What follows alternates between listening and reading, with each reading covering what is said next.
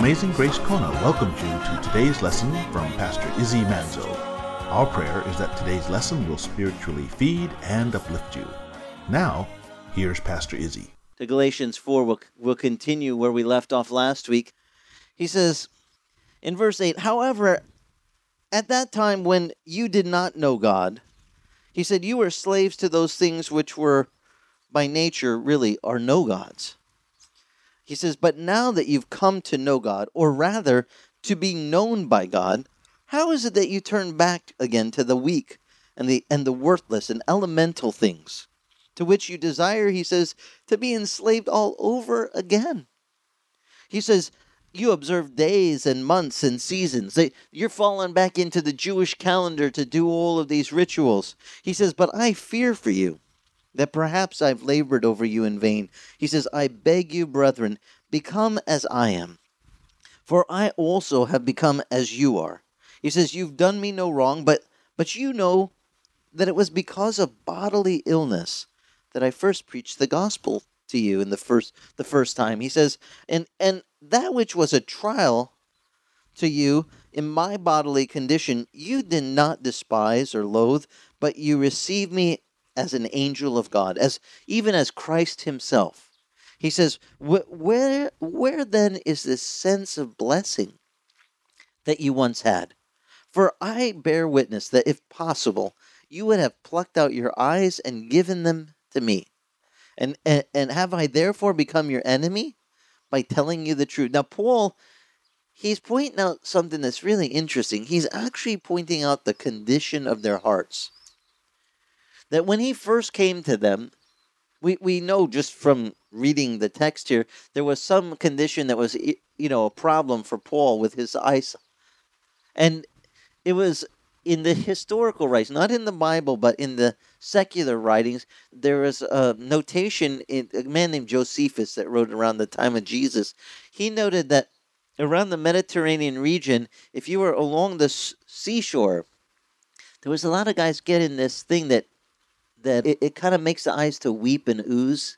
And the only solution they had was go inland, get away from the water, the moisture, go in and to where it's drier, more arid. And for some reason that helped, the body to cope with this oozing. Well, some have suggested Paul might have had that very malady visiting him when he was on his missionary journey.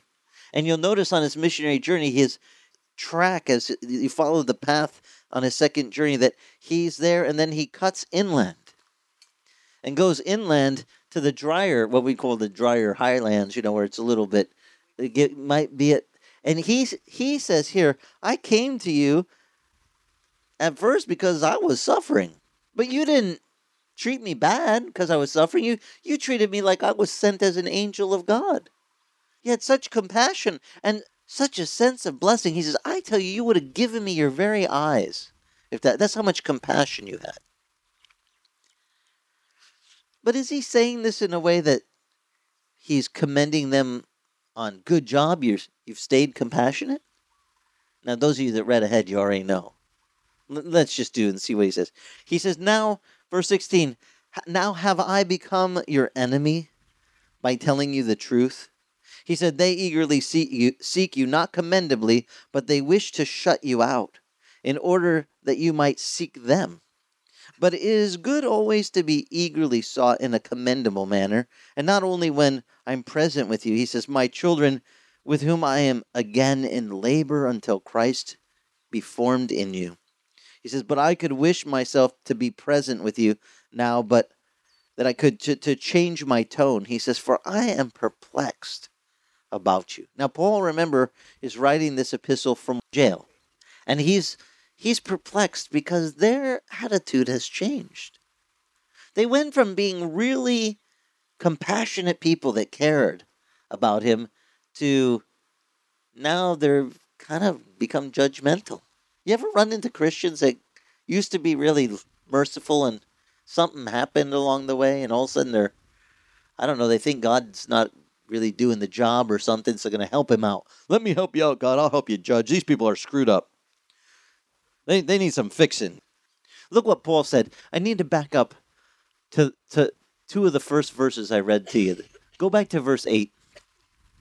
He says this. He says, however, at that time when you did not know God, you were slaves to those things which by nature are no gods. But now you have come to know God. Or rather, pay attention here, or rather to be known by him. This is one of the verses that, how many of you when you were a new Christian started reading the New Testament from the beginning? Matthew, Mark, Luke, John. Some of you were encouraged to read John's gospel first, but I was one of those ones, I just cracked it open and started at Matthew.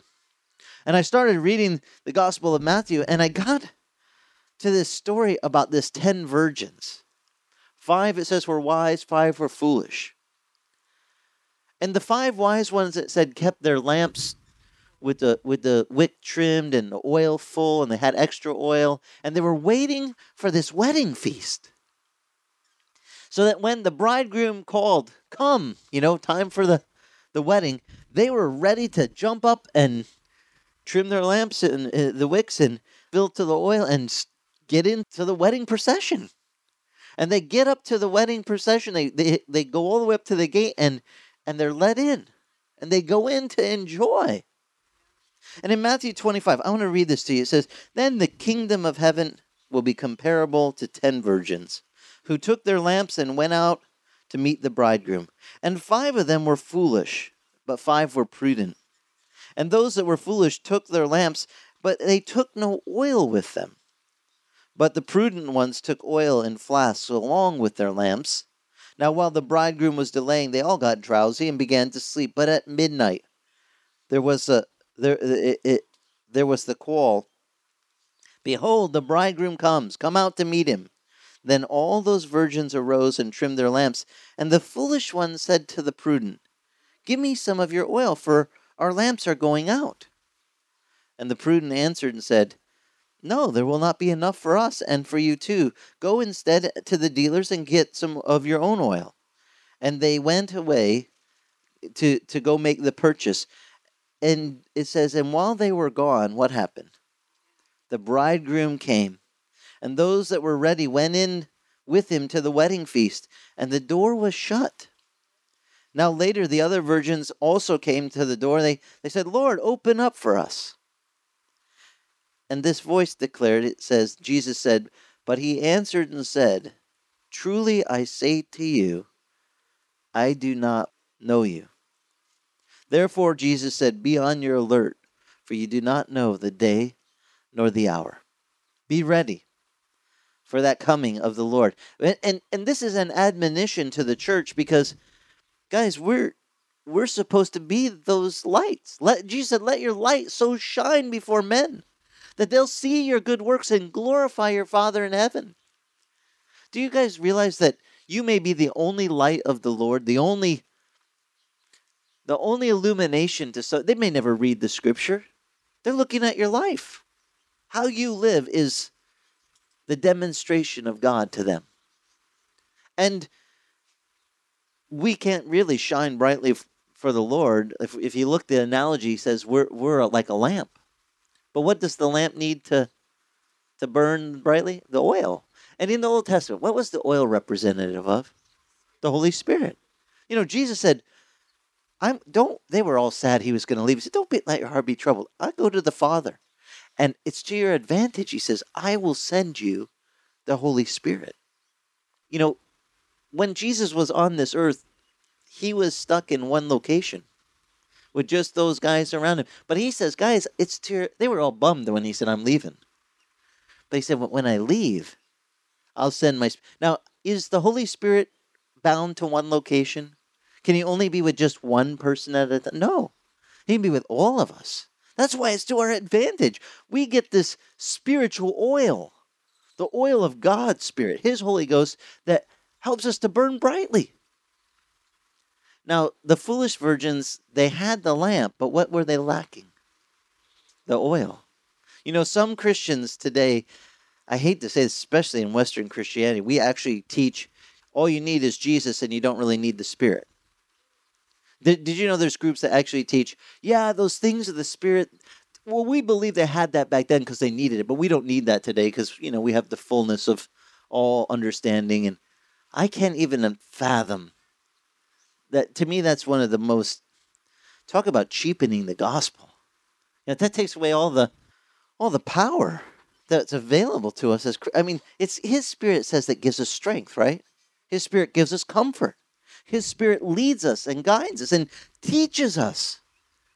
One thing that's really cool is that, and all I can think of, you keep reminding me of this verse, what you said in John's Gospel. If Jesus said, if you ask anything in my name, that your joy may be made full.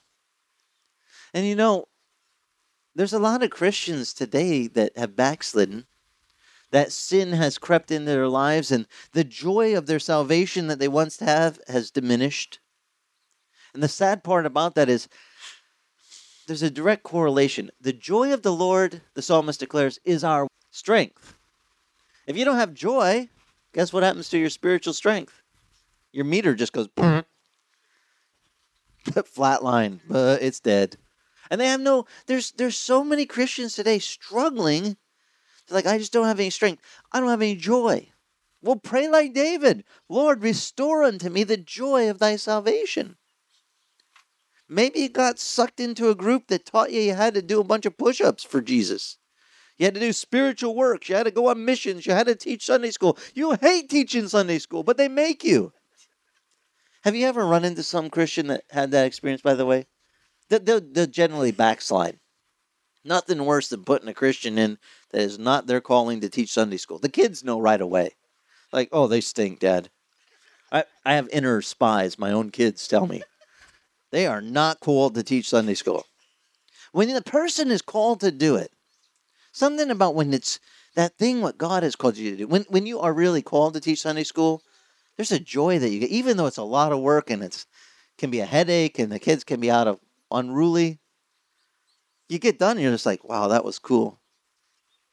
Mary's been in Thailand now over 3 years, teaching English as a second language to the orphans there. And she shared with me that a year ago she prayed with a young boy to receive the Lord. And that was like one of the most glorious, after 2 years of laboring there. She was thinking, am I really making an impact? We had her on the FaceTime while we were doing the study on Friday night. And so she's listening in, and she shared that little boy has shared Jesus with his whole Buddhist family, and now they have all become Christians. So I go, so was it worth it to take that time with that one little kid? Now there's a whole family that has been introduced to salvation. What a glorious thing. This is what it's all about. And to be honest, I don't think she could have done it without God's Spirit strengthening her, because she's had a lot of ups and downs and struggles. And the Lord, when He gives us His Spirit gives us it's like a spring, a well of living water. It says it springs up within us. And it brings life and refreshment and excitement to our whole Christian walk. And why would the church teach, yeah, they used to have that fountain available, but it ain't around anymore? Who came up with that wicked teaching? Of course, the Scripture says Jesus is the same yesterday, today, and forever. If He's the same, do you think the Holy Spirit changed? He morphed? Oh yeah, He was real powerful back then, but He gave up His powers. Or He's not really around. That is a lie. The devil wants you to believe that. The Lord I serve, He told me be wise, like one of these wise ones. Because the wise ones, it said, kept an extra flask of oil. They didn't just get enough to put in their lamp. They had extra so that as it burned down, they could get a refill. And they had that oil of God's Spirit in their lives. And when the bridegroom called and said, come on in, they were ready to go in. Now the other ones still were lamps, but what was missing? The oil. What tells me, this parable says, basically, oil is pretty important. And if that oil represents the Spirit, then the Holy Spirit is important for you. You need His Spirit. Paul would write to the Corinthian church, don't you guys know that your body is a temple? For the Holy Spirit. God is so cool. He has not ordained that his Spirit dwells in buildings, physical buildings, but rather that he dwells in us. And we're the portable buildings for God. When someone is in need, God can say, Jan, I need you over there. And he can just send his Spirit in this contained vessel, this lamp full of oil, and say, bring life to them. They need it. And he can move us into place where we're having any experience those divine appointments I was talking about, where he puts the person right in front of you and he gives you, oh gosh, you even say verses you didn't even know you memorized. They just come pouring out. Anyone ever had that happen? You're sharing something about the Lord and out comes a verse. You're like, when did I memorize that? Just flow. That's his Spirit. When people say, prove to me there's a God, I like, you don't understand how many times he has brought to my remembrance things that Christ has spoken. I know there's a God. He can quicken my mind. When I'm in the foggiest of state, he can still make it come out. And I've come to learn that the only thing you said is ask in Jesus' name. Up to then, they had not asked in his name. And Jesus said, try this. Ask in my name anything of the Father and see what he does, that your joy might be full. Why don't we teach this next generation that if they need something, just ask God, in whose name? Jesus's, and let God answer. And will God answer when we ask? Did he make it ask and do 10 spiritual push-ups? Do some steps of the law? No, he said just ask. What did Jesus say? Ask and you might maybe receive. Ask and you might possibly have it given. No. Knock and maybe someone will open the door. No. What did he say? You ask and you shall receive. You knock, what happens? The door will. All you have to do is seek, Jesus said, and you shall find. We made it too mysterious, too hard. And when I read this verse about these virgins that he says, depart from me, I do not know you. I was a new Christian. I freaked out. I was like, and then you read further in the chapter and he's the great judge that separates the sheep from the goats, and all the sheep on the right and all the goats on the left, and to all the sheep come in. When I was hungry, you fed me, and when I was thirsty, you gave me to drink. When I was sick and in prison, you visited me. And they said, when did we do that? When you did it to the least of my brethren, you did it to me. And I read that, and the other guys, he says, depart from me, you workers of iniquity. When I was sick, when I was hungry, when I was thirsty, you didn't take care of me at all. No compassion. Depart from me. Now, I read this chapter and I was freaked out. I was like, I never want to hear Jesus say, depart from me. And I never want him to say, you're not coming in. I don't know you.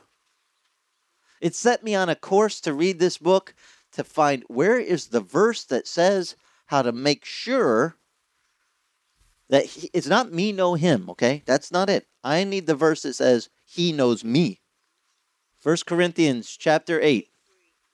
Start in verse 2. If any man supposes he knows anything, he knows not yet as he ought to know.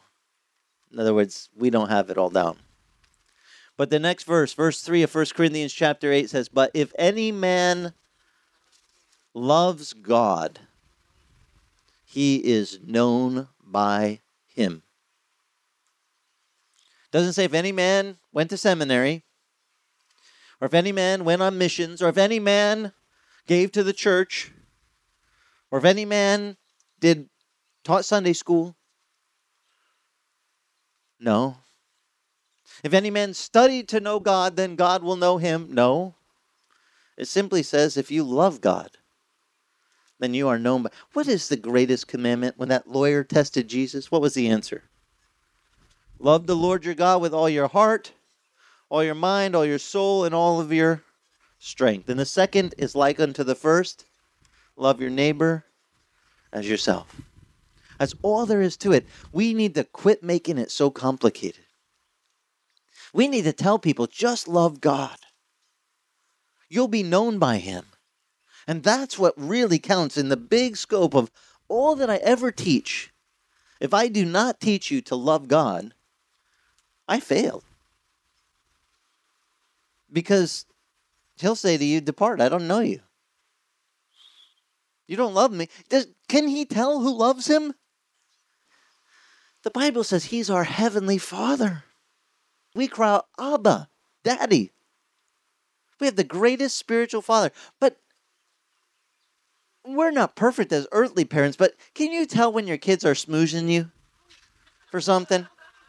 You know, they're putting on the extra niceness. Oh, Daddy. And they snuggle up in your lap, you know. And I'm like, what do you want? I mean, come on. It's a giveaway. They're not that nice normally. They rub your shoulders a little. Can I ask you something?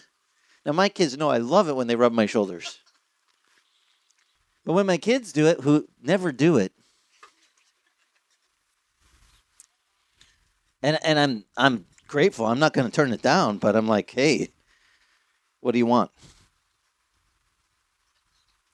We can tell when somebody is operating, at least most of the time, under false, what's that word, pretense? Yeah? What makes you think God can't see right through your smoke screen? When you're sitting there trying to snow him, oh God, I promise if you get me out of this one thing, I'm gonna be good from now on. You know, how many times do you think God heard that?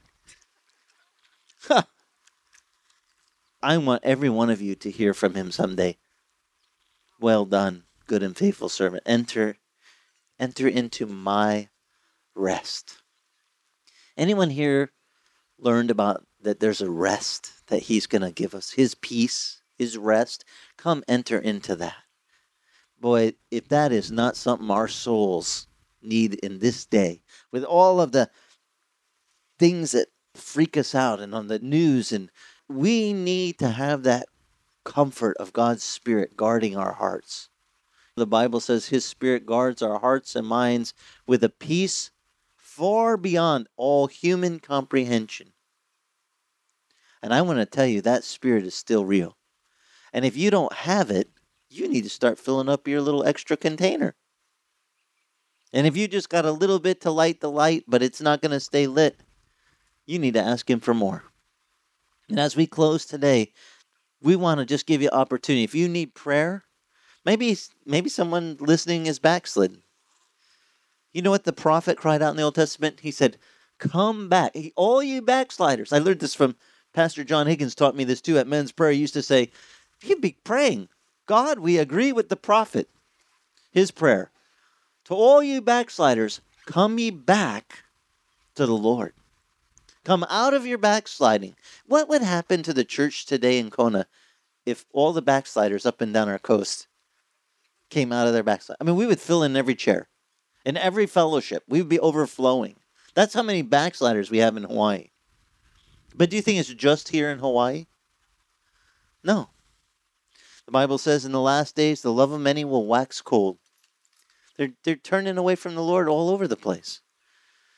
But as you see the day draw near, how many think the coming of the Lord's getting closer? Do we have any signs, wars, rumors of wars, pestilence, famines, earthquakes? I mean, we have every single one. Just read the next couple of chapters of Matthew from where we just left off, and you'll see we don't have like any guarantee we're going to be here next week, which doesn't bum me out. I mean, if the Lord comes for his church, I'm out of here. But if you don't go in the rapture, I got news for you. You better really cry out for his Spirit, because there's going to be some bad stuff coming down the pike. I look forward to that coming of the Lord. The whole New Testament ends with this verse. The grace of the Lord be with you. Even so, what did John pray? Come quickly, Lord Jesus. Even so, let's pray. Lord God, we thank you for this glorious day that you've given us, this beautiful day out on the beach. I want to thank you for that nice breeze that's blowing through this place right now. And I ask that by your Holy Spirit's work in each of us, that even as that sweet breath of what in Hebrew, the meadow, your breath blowing over the land, Lord, that it would be accompanied with the breathing of your Spirit to every believer here, that we would get our lamps full, our extra flask full to overflowing from you. Just give us a portion of your Spirit that we could shine brightly for you. Lord, guard us. Protect us from the things that the enemy would put before us to stumble us. Lead us not into temptation, you said, but deliver us from evil. For thine is the kingdom and the power and the glory forever and ever. Amen. Amazing Grace Kona thanks you for listening to today's lesson. You can listen to today's lesson or any of the radio lessons on iTunes titled Celebrate the Lord. And if your travels take you to Kailua Kona on the Big Island of Hawaii, come visit us. We meet Sunday mornings, 9 a.m. on the beach at the north end of the old Kona Airport.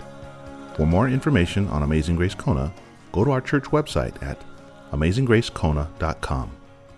Amazing Grace Kona is the original Calvary Chapel Kona.